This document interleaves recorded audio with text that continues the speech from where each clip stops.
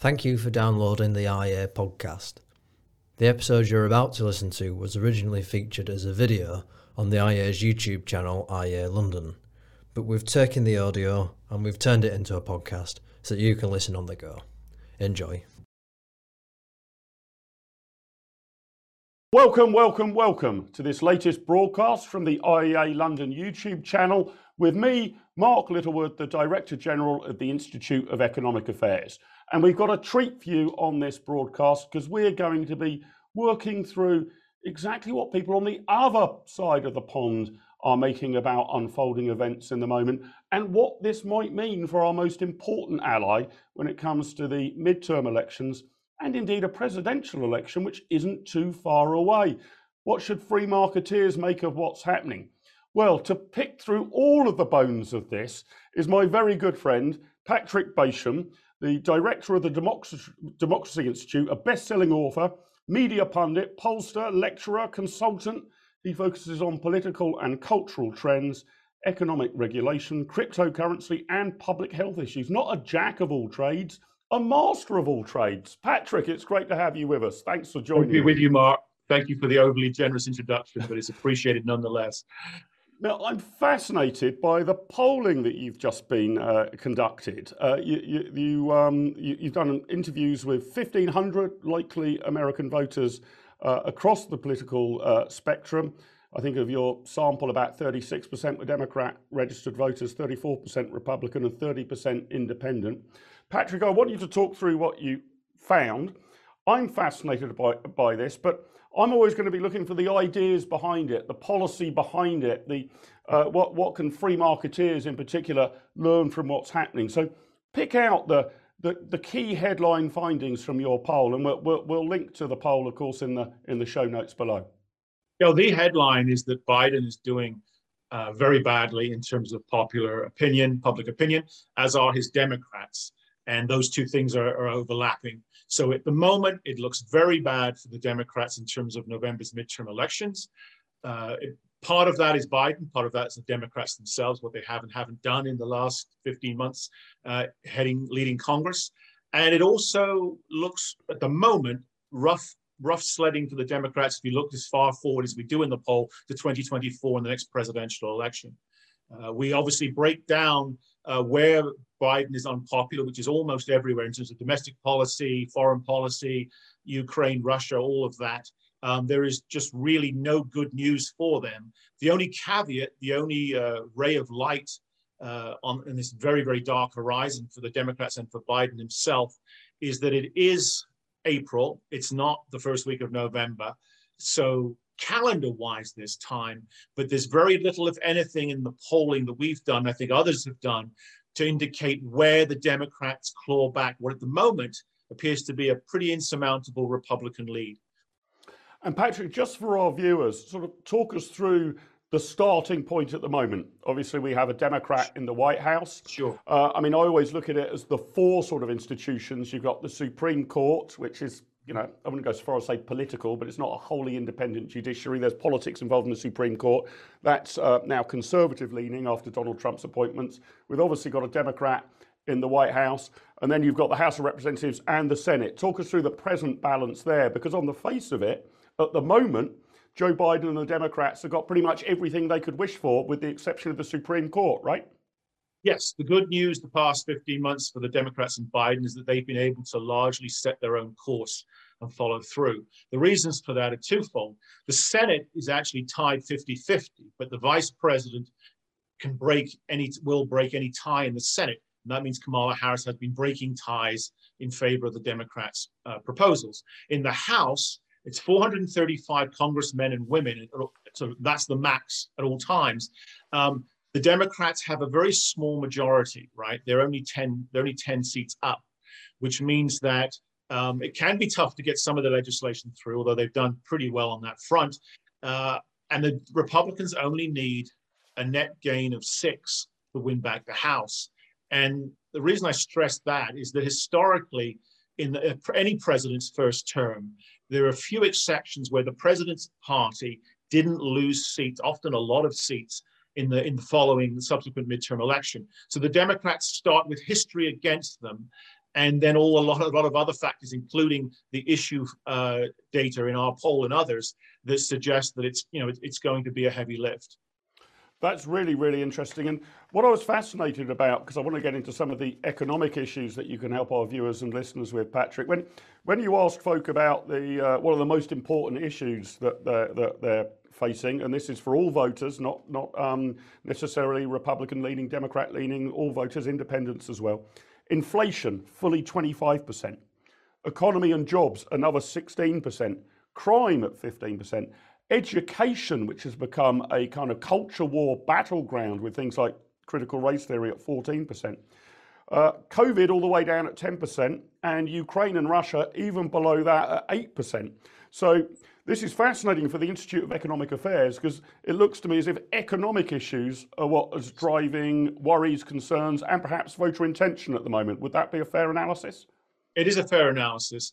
The midterms this year are shaping up as a pocketbook election. It's not just about economic issues, but it is primarily about them. And when that's the case, it usually means that folks don't think things are going well. Inflation isn't the number one issue if inflation is low, right? It hasn't been the number one issue for decades in most Western countries, but it is the number one issue, followed by the economy more generally and jobs, as you indicated. Biden's presidency is hitting hard in the wallets and the bank accounts and the kitchen tables, banging on the kitchen tables of American voters. And that is what they are focused upon. And they do not believe that what has been delivered over the past 15 months has been helpful. In fact, they think it's been the exact opposite, quite unhelpful. And so you have two groups here. This applies to the economic issues, but more broadly as well. You have all those Republicans and Trump voters who started out thinking Biden would be a failure, and they think so far he's confirmed their fears and suspicions. Then you have a minority of those who voted for Biden, but a significant minority who are experiencing buyer's remorse. They are either underwhelmed by what they've witnessed so far, or they're in outright opposition to it and fear for the worst. So you put those two groups together, and that's how you end up within our poll, a 10-point lead for the Republicans, and Biden's approval along those same lines, or disapproval along those same lines. So there's a new coalition in America, at least temporarily, of Republicans and Trump voters, independents who sided slightly with Biden last time, but are going heavily the other way now, and some now disaffected, underwhelmed Democrats.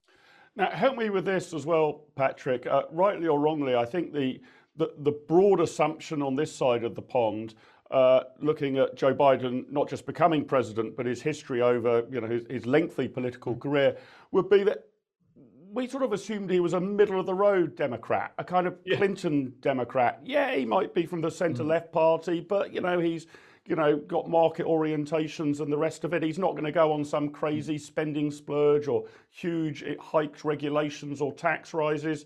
But Biden in action actually has been way further to the left than that historical analysis would have led one to believe. Am I right? That he's actually been shifted several degrees in a statist direction rather than towards the centre ground. No question about that. I mean, there's a couple of reasons for that. One is Biden's history as a politician, principally as a senator, back to the early 1970s. Joe Biden has always been a machine politician, a party guy. He's never been an ideas guy, right? So, and as an ambitious young senator, he decided then and continued throughout his career to really identify where the party was moving, or where it was, and then where it might be moving at any given time, and try to be, if not front and center, but certainly part of that group. So that's why you get all these quotes from the 70s where he sounds like a Southern conservative Democrat, because there were a lot of Southern conservative Democrats at that time, and that's where the party was, even though it was shifting away from that. You get to the 90s, or by the next decade ago, when Obama chose him as vice president, and his senatorial record wasn't the most liberal, but it was pretty darn liberal by American standards. Then you get to the 2020 campaign. He wants to be president, as he has done all his career, but he's not really particularly sure why in terms of a policy program. They campaign without really any platform except "we'll fix COVID" and "we're not Trump." But what's happening the whole time is the left of the party is becoming not only more numerous, in terms of the activists and the donors and the congressmen and women themselves, but that's where the intellectual juice and firepower is, right? So there's this left-wing, most left-wing program that ever, I'm saying, would have been proposed to the American people because it wasn't really out there, that's sitting on the shelf. Biden comes in, he doesn't have a plan. He's just glad it's ended up the way it has. And guess what? All the powers that be in his party congressionally and his White House advisors say, well, look, we've got this fantastic new platform that we can just start implementing. Now we control Congress. You can sign all this legislation and it's going to be fantastic. And so that's how you get Biden is endorsing, rubber stamping a program that he hasn't been a part of developing. He just doesn't really care enough either way. It could have been a more moderate program and he'd have been fine with that too. But and tell me what the features of the plan are then. So we're using in general terms that perhaps Joe Biden's always been looking for the centre of gravity within his own party, and if that's moved to the left, he's moved to the left with it. That's often what cunning tactical politicians do. Mm-hmm. But what's the nature of this? Again, give our viewers on both sides of the pond and indeed all over the world. What is it? Massive government spending, money printing, tax hikes on the rich, heavy regulation. What's the content? It's big government on steroids. There's sort of two parts to it.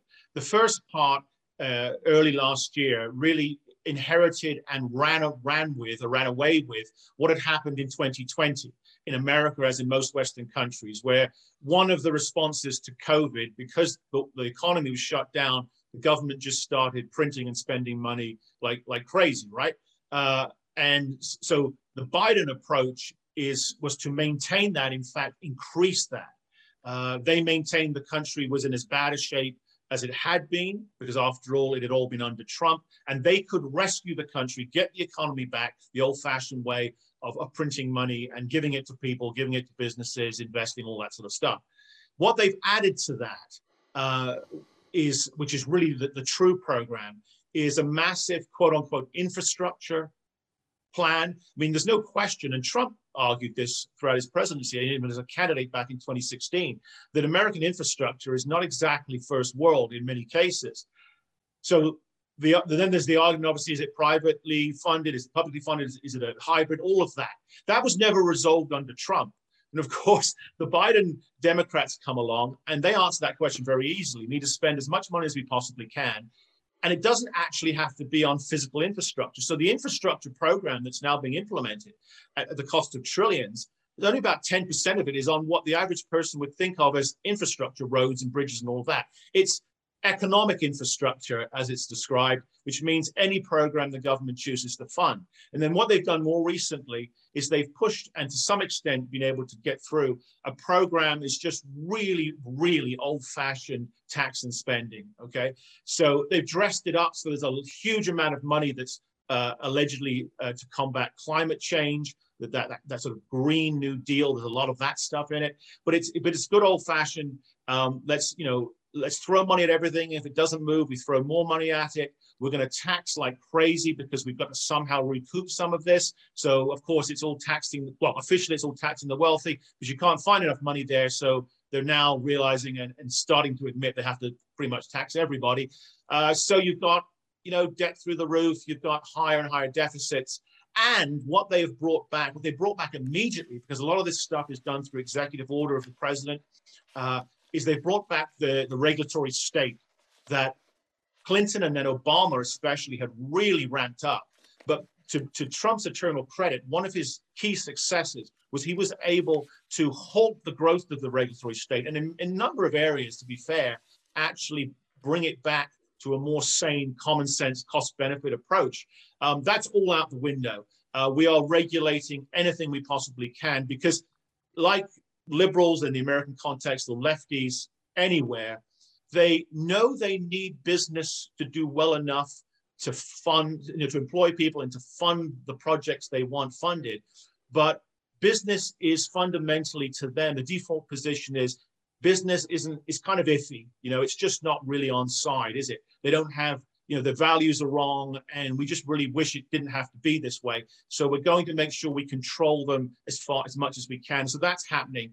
And all of these things put together now exacerbated, some of us would argue, because of the unintended consequences of all the sanctions on Russia and all of that. You have inflation, you have spiking petrol prices, gas prices, and all of this is hitting home to the average American. This is really, really interesting. And Patrick, I want to come on to foreign policy and the dominant personality of Donald Trump in a moment as well. But help us, Patrick, with your experience in polling, because I've gone through all of the fascinating figures that you present here. Which one should one be looking at if you were trying to project a year or two into the future? I've often heard British pollsters saying, don't worry so much about the snapshot on party voting intention today. Look at the approval ratings of the leaders, for example. Approval ratings for American presidents, by the way, tend to be better than approval ratings for British prime ministers, right? It's very common for British prime ministers to be in the negative. I think less common over there. But the fascinating finding in your poll, Patrick, about America's direction. Is America on the right track or the wrong track?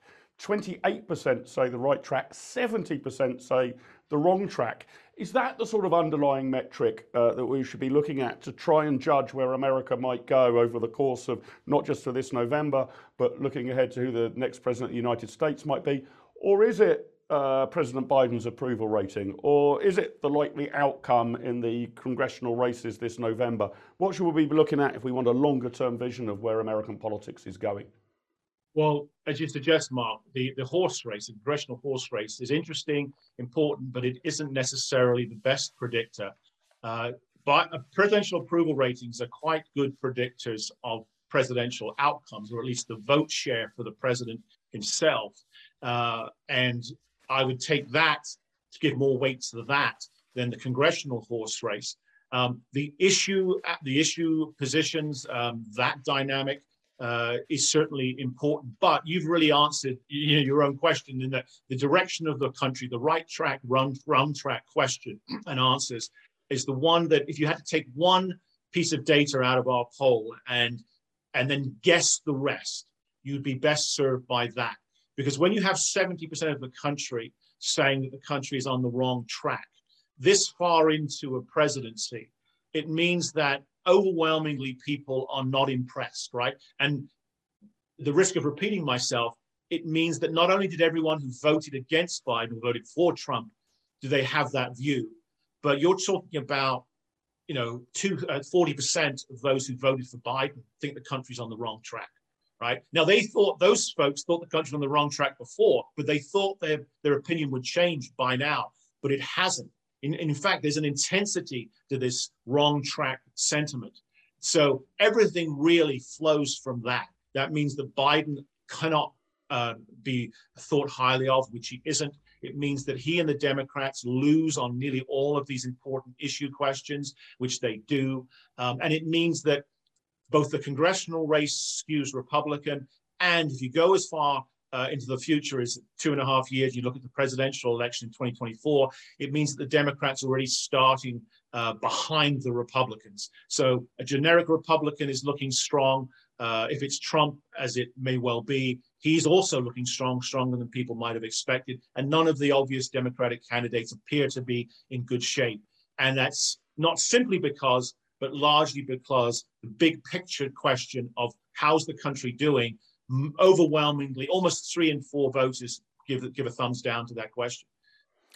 I just want to touch on foreign policy, not an area that the IEA typically engages in, but again, some fascinating data from the polls. I want to ask you whether America's becoming more isolationist over recent years. I mean, I think Donald Trump claims for himself, I think accurately, that he's the only president in the modern era who hasn't got involved in some foreign war or escapade. The Ukraine and the Russia scenario comes very low on what Americans are worried about. I think I was saying it's 8% consider that to be the most topical issue. But obviously the headline grabber is asking people which would be the better scenario for America. Would it be that Vladimir Putin loses power in Russia, or would it be that Joe Biden loses power in the USA? And by a pretty hefty margin of 9%, 52 to 43, Americans saying they care more about Biden losing power in America than Putin losing power in Russia. I think that will come as a pretty huge surprise to people outside of the United States of America. Is the USA, I don't mean this in a pejorative fashion, becoming a bit more inward looking, less interested in what's happening beyond its borders, more interested in it being the land of the free, the home of the brave, and a place where you can live the American dream, whatever's happening in every other corner of the globe? Well, the truth of it is, Mark, that for most of the time, historically, Americans have been non-interventionists or isolationists, depending on how you like to define it. It's their leadership which has led them abroad for good or for ill. And on the Democratic side, you've had this sort of liberal interventionism, which has tended to be more driven by promoting democracy, human rights, that sort of thing. And on the Republican side, certainly more recently, the neoconservative George W. Bush style regime change, spread democracy, old school Republican interventionism, more Reagan-esque Cold War, stand up to the Soviet Union. Now, at times, the public has been with their president on one of those fronts, at least temporarily.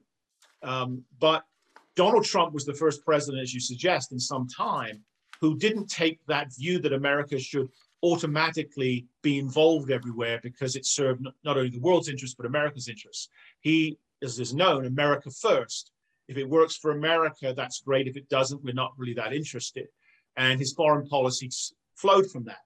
So you get to Biden, who's bringing back the Obama, Clinton-esque liberal interventionism.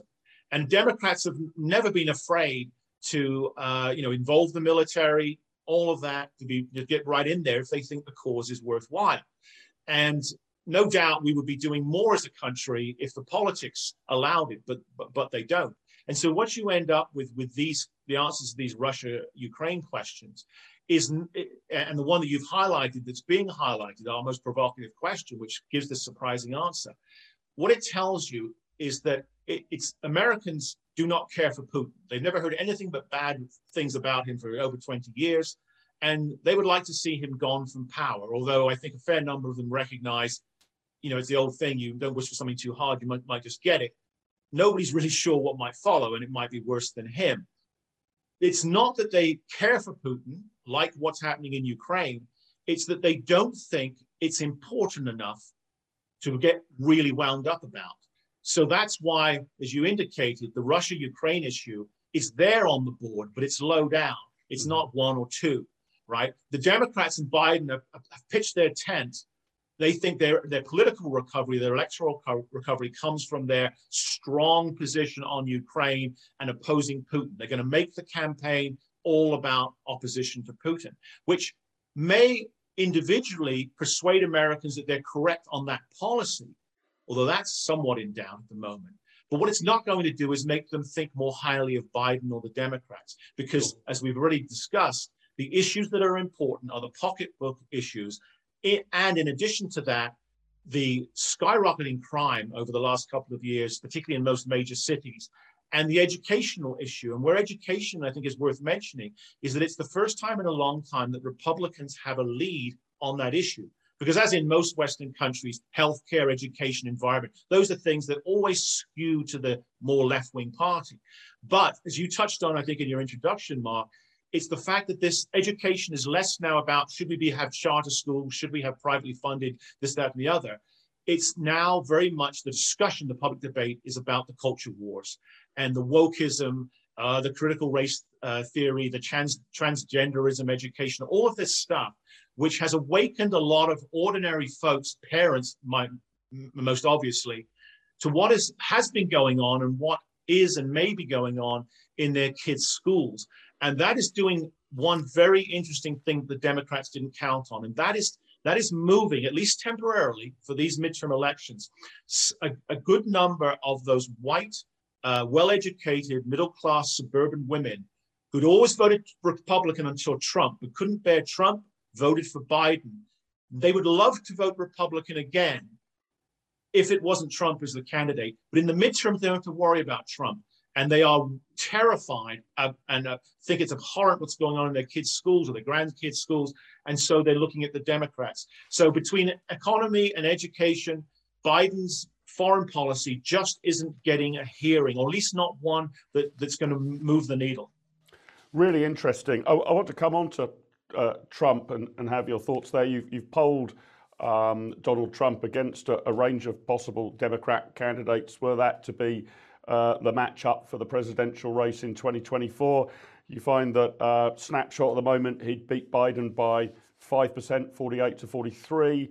If Vice President Kamala Harris were the candidate, you find that Donald Trump would win by a full 10%, 49 to 39 on your poll. And were Hillary Clinton to come back for the rematch of the 2016 presidential election, you find Trump winning in the popular vote 49 to 42. And I guess it's worth underlining, because of the nature of the Electoral College, actually the Republican candidate probably doesn't need to win the popular vote, because the smaller states tend to edge in the red direction.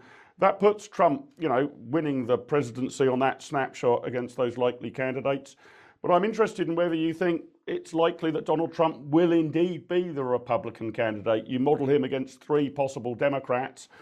Is Donald Trump going to come back? Is he going to be the first man since Grover Cleveland to serve as president, but in 2 non-consecutive terms? Is that a done deal? And we're now just actually asking the strange question, who the Democrat candidate will be, because usually an incumbent president after the first term, that, and there's a huge open race on the other side of the ledger.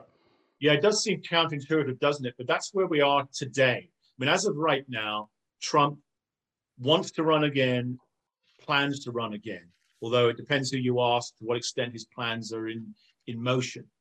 So the reason we ask about Trump is because it appears, there's no evidence that he's not running. If he runs, there's also no either anecdotal or empirical evidence that he won't win the nomination. Obviously, something can happen in the next couple of years. But as of right now, the nomination is his, if it's his for the taking. So we go with him. You could go with Governor Ron DeSantis of Florida, who wants to be president, but has said emphatically that he won't run if Trump is running, won't run for the nomination. And there are other, obviously, potential folks who will definitely run if Trump isn't running. But at the moment, I think that's a sort of a waste of time until we know Trump's decision. So we go with Trump. And this shows you how public sentiment has shifted, at least among that sort of 10, 20% who are persuadable, movable. So you have now so many people saying to themselves, I never liked Trump. I voted for him once, maybe I voted for him twice, but I kind of relieved initially that he was gone. All that madness, all that sort of radical stuff, all that tweeting, and a sort of great sort of exhale.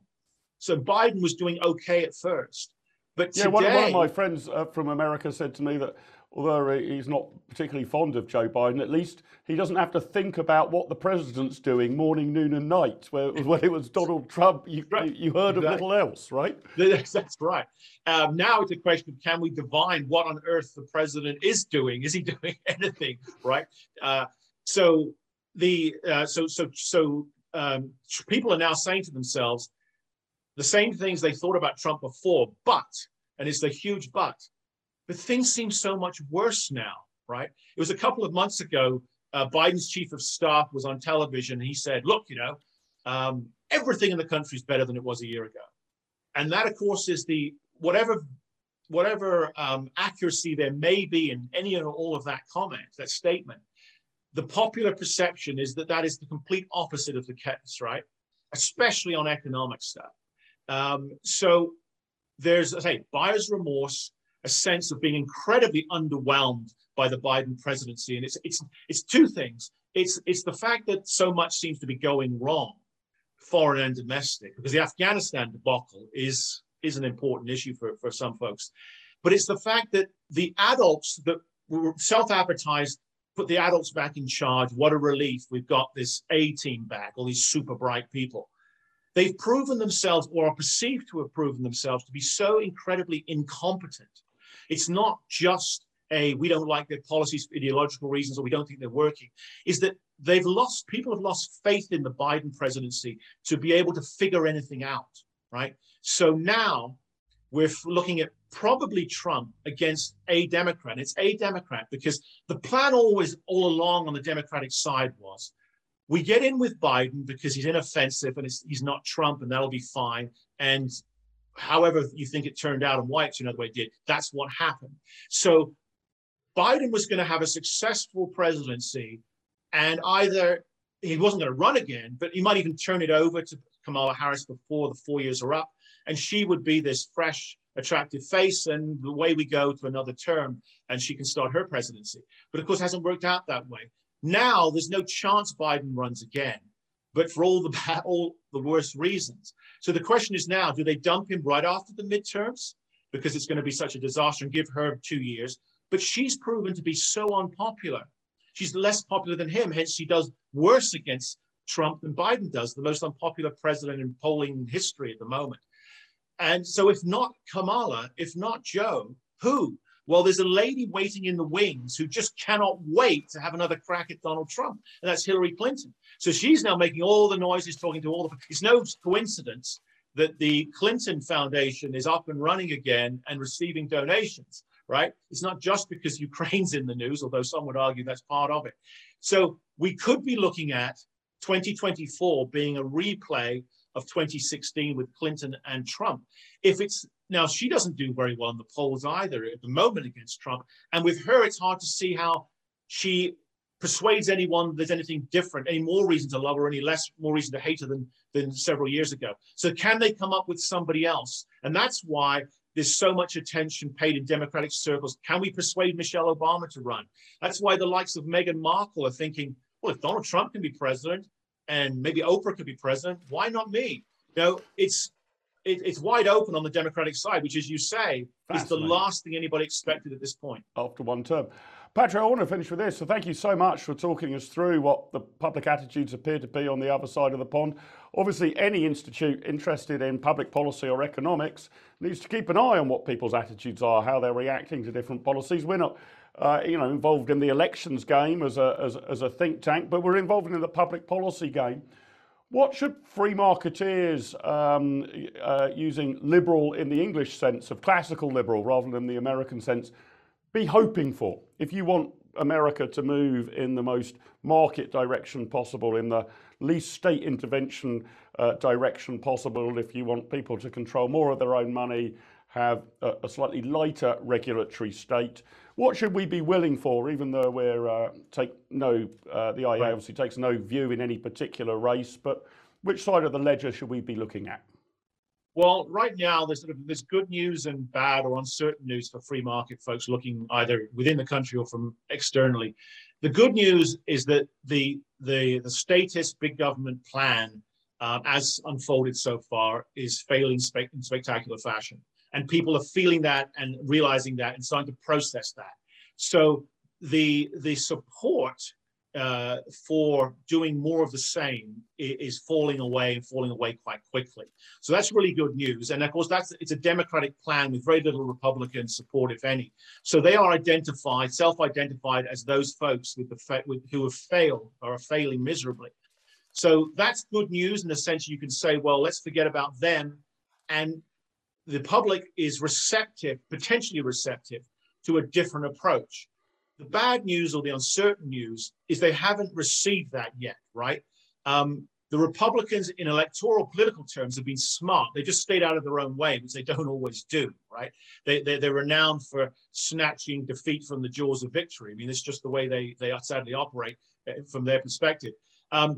They may just carry on this way, and if they take Congress, as they probably will, who knows what they'll do? Just a little bit more moderate from what the Democrats have been doing, or will they actually attempt to show a different side and do the more limited government, let people run their own lives thing, which I think there's a huge market for, but we just don't know what they will do. So the best one can hope for, I think, is that the Republicans are successful in the midterms, but that they learn the right lesson, that it wasn't just bad messaging on the Democratic side. It wasn't just our turn. There actually was a fundamental problem with the Democratic prescriptions, not because they were put forward by Democrats, but because they were left-wing prescriptions that, you can just be guaranteed fail wherever they're tried and applied.